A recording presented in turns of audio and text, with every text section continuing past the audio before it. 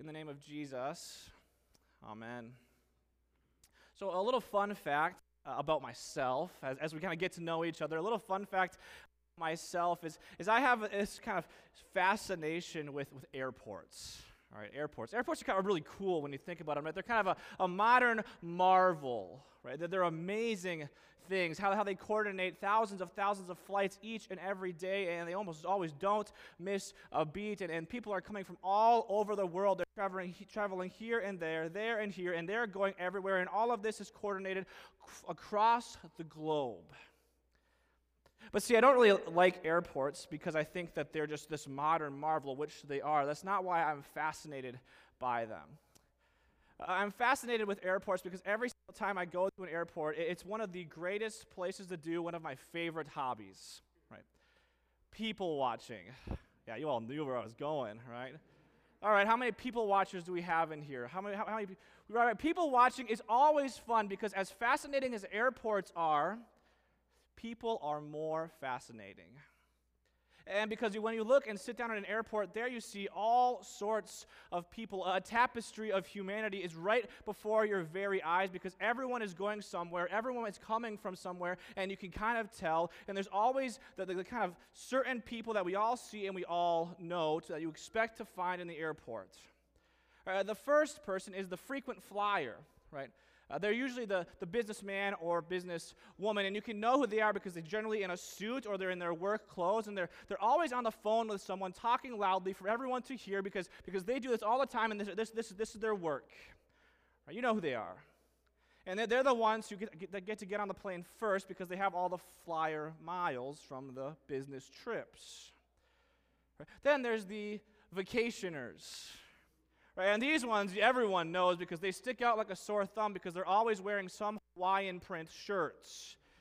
They're in shorts and flip-flops in Minnesota in the middle of January because where they're going is a long way from here. But then you also see the infrequent flyer. The ones who are constantly looking at their ticket, dazed and confused with all the chaos around them, checking the boards, wondering where their gate has gone, or maybe they're the ones who are running late to the terminal. People are fascinating. And it's always amazing to see people and watch people going to and from and just kind of wonder, who are they? Where are they going? Where are they coming from?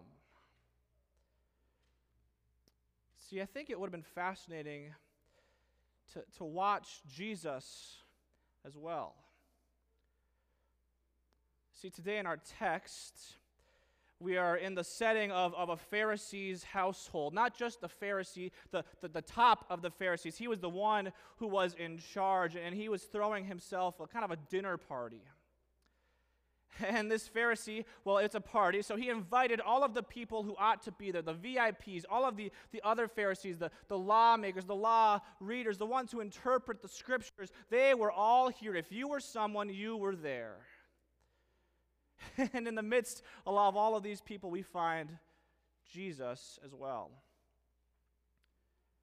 And the Pharisees, as the text tells us, were watching Jesus closely.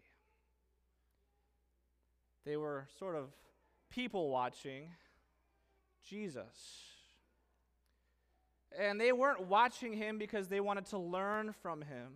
They weren't watching him because they were fascinated by him. They weren't watching him because they thought that he would do something miraculous. They were watching him because they wanted to catch him breaking the rules.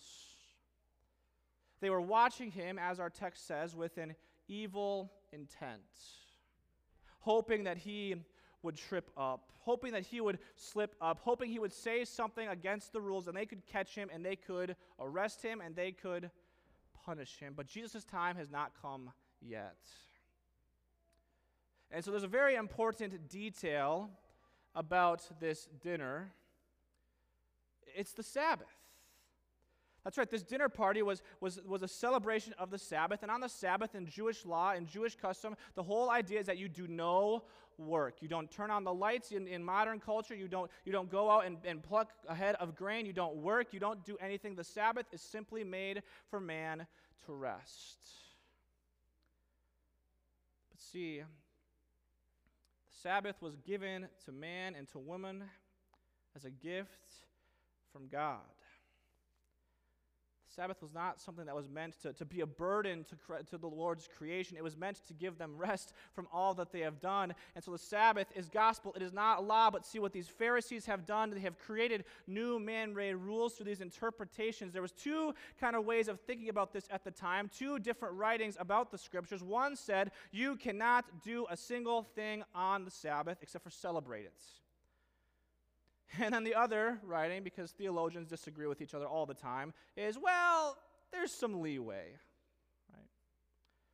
And so Jesus, he asks a question. He says, is it lawful to heal someone on the Sabbath? It's kind of an interesting question, right, for a dinner party amongst the elites.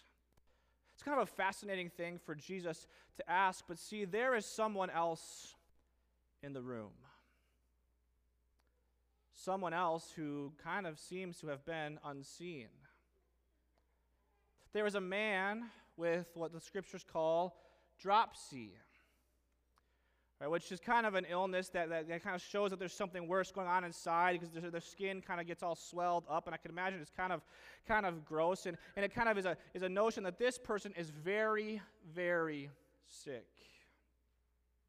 And there was even some kind of even thinking that they only get this way because there's actually more of a moral failure, so their sickness is actually a kind of a consequence of something they have done wrong. And there's a man with dropsy there, and so Jesus asked them the question, is it lawful to heal on the Sabbath? And what do they say? Nothing. They're silent. They don't answer the question, and I believe it's out of fear of kind of falling into a trap that is set by Jesus. And in the midst of their silence, Jesus has enough of it, and he tells this man, you are healed, your faith has saved you, get up, and he sends him away. He heals this man on the Sabbath in the midst of all these Pharisees, all of the ones who want to be seen. Jesus sees the one who is not seen. And then he goes on and asks them a question again. He says, how many of you would not help your son or your ox out of a pit if he had fallen on the Sabbath? And they look at Jesus, and again, silence. But their silence speaks volumes. Their silence tells Jesus everything that they need to know, that these men, these Pharisees, would not break their rules. But in that room, on that Sabbath, on that day, Jesus shows that mercy is his rule. Mercy is the rule. And that man with dropsy was healed on the Sabbath, and he went home. This man had been forgotten by the world. This man had an affliction that told people to stay away from him. This man had something deep within him that was probably killing him slowly. This man, for all effect and everything else around him, was dead. No one saw him. But Jesus did. Because Jesus sees the unseen. See, today's text kind of invites us to watch Jesus closely.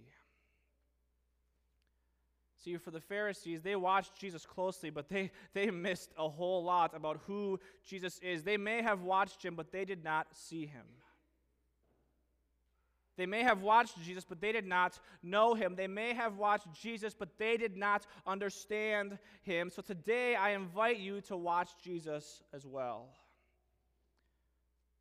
Because we often find ourselves watching Jesus, but we also don't quite understand him. We find ourselves watching Jesus, but we don't see him. We watch Jesus, and like those Pharisees, there are times where we just want Jesus to see us and be impressed by us. We want Jesus to see all of the good things we do, and we want Jesus to kind of pat us on the back and give us approval, just like those Pharisees that gathered with him at the supper. We want Jesus to see us following all the rules. And so we watch Jesus. We just really hope he sees how good we are. We want Jesus to see how nice we've been, all the good we have done, how much money we have given. We want Jesus to know how many times we've prayed or we've gone to church. We want Jesus to make sure he sees the righteousness that we have. But yet we miss him entirely. We get so caught up with our piety, with our good works, with our good deeds, that we forget to actually see Jesus for who he is. And so we watch Jesus, but we never even see him.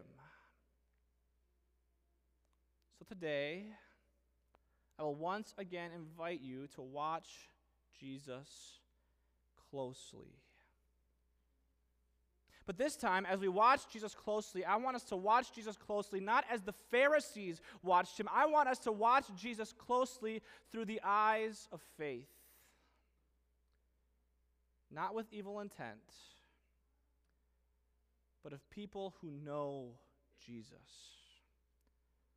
Of people who see Jesus. Of people who trust in Jesus. And people who put their faith in Jesus.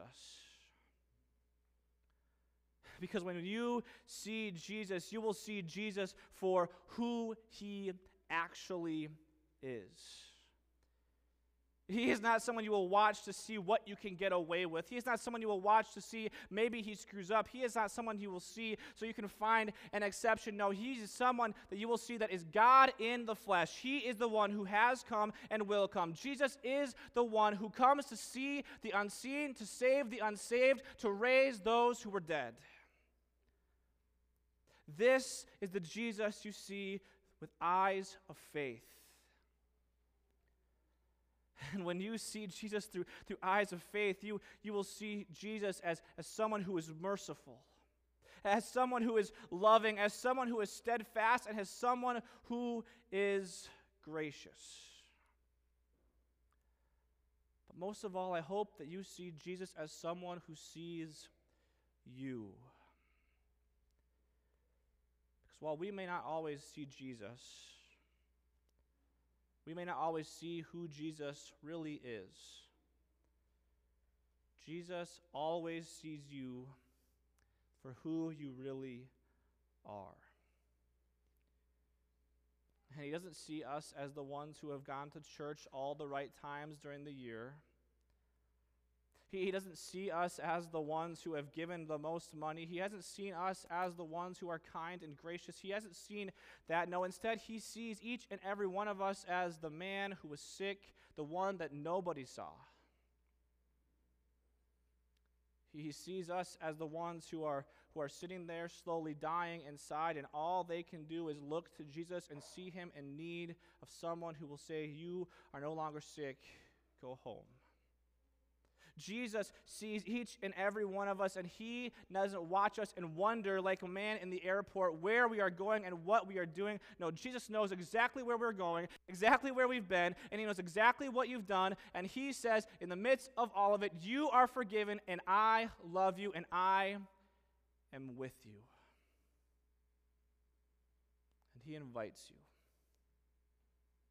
He invites you to come in, to come and give you rest, to come and receive mercy. So this morning, I invite you to watch Jesus closely. Watch him closely, and now knowing the reality that Jesus has seen you, knows you, loves you, cares for you, forgives you, now we watch Jesus, because although he is ascended, although he is no longer in the front of our eyes, he is still present here in the world, because guess what? Everyone else is watching you. People are watching. And so we are now invited not only to watch Jesus closely, but we are invited to follow him more closely. Because my brothers and sisters in Christ, people probably know, or at least I hope they know, that you are a Christian. And if they don't know you're a Christian, they soon will know you're a Christian. And when someone knows you're a Christian, I've experienced this in my life, maybe you've experienced it in your life, people will watch you even more closely than they watched you before. So yeah, when I was in high school, I worked at Buffalo Wild Wings. Right, it's just an example. And everyone knew that I was eventually going to go to study to be a pastor. It was something I decided kind of my late years in high school. And they knew I was going to be a pastor, so they knew I was a Christian. And if you've ever worked in any kind of fast food or food service industry, you'll know that all of the people that work there, that they are the most, they just use the most careful language in the world, right? They never swear, they never say anything bad, right? And they never use any cuss words. No, it's the opposite of that, right? And it is what it is, and it's totally fine, and we've all been there before. And I always remember this happening. Someone would say something, it was crass language, it was cursing, it was maybe harsh, and they say, "Oh, I'm so sorry, Caleb. I forget I shouldn't swear in front of the Christian who's going to be a pastor," right? And maybe you've been there before. Because people are watching. And so I want us to kind of ask ourselves as we close this morning, when people watch you, who do they see? Do they see someone who is gracious?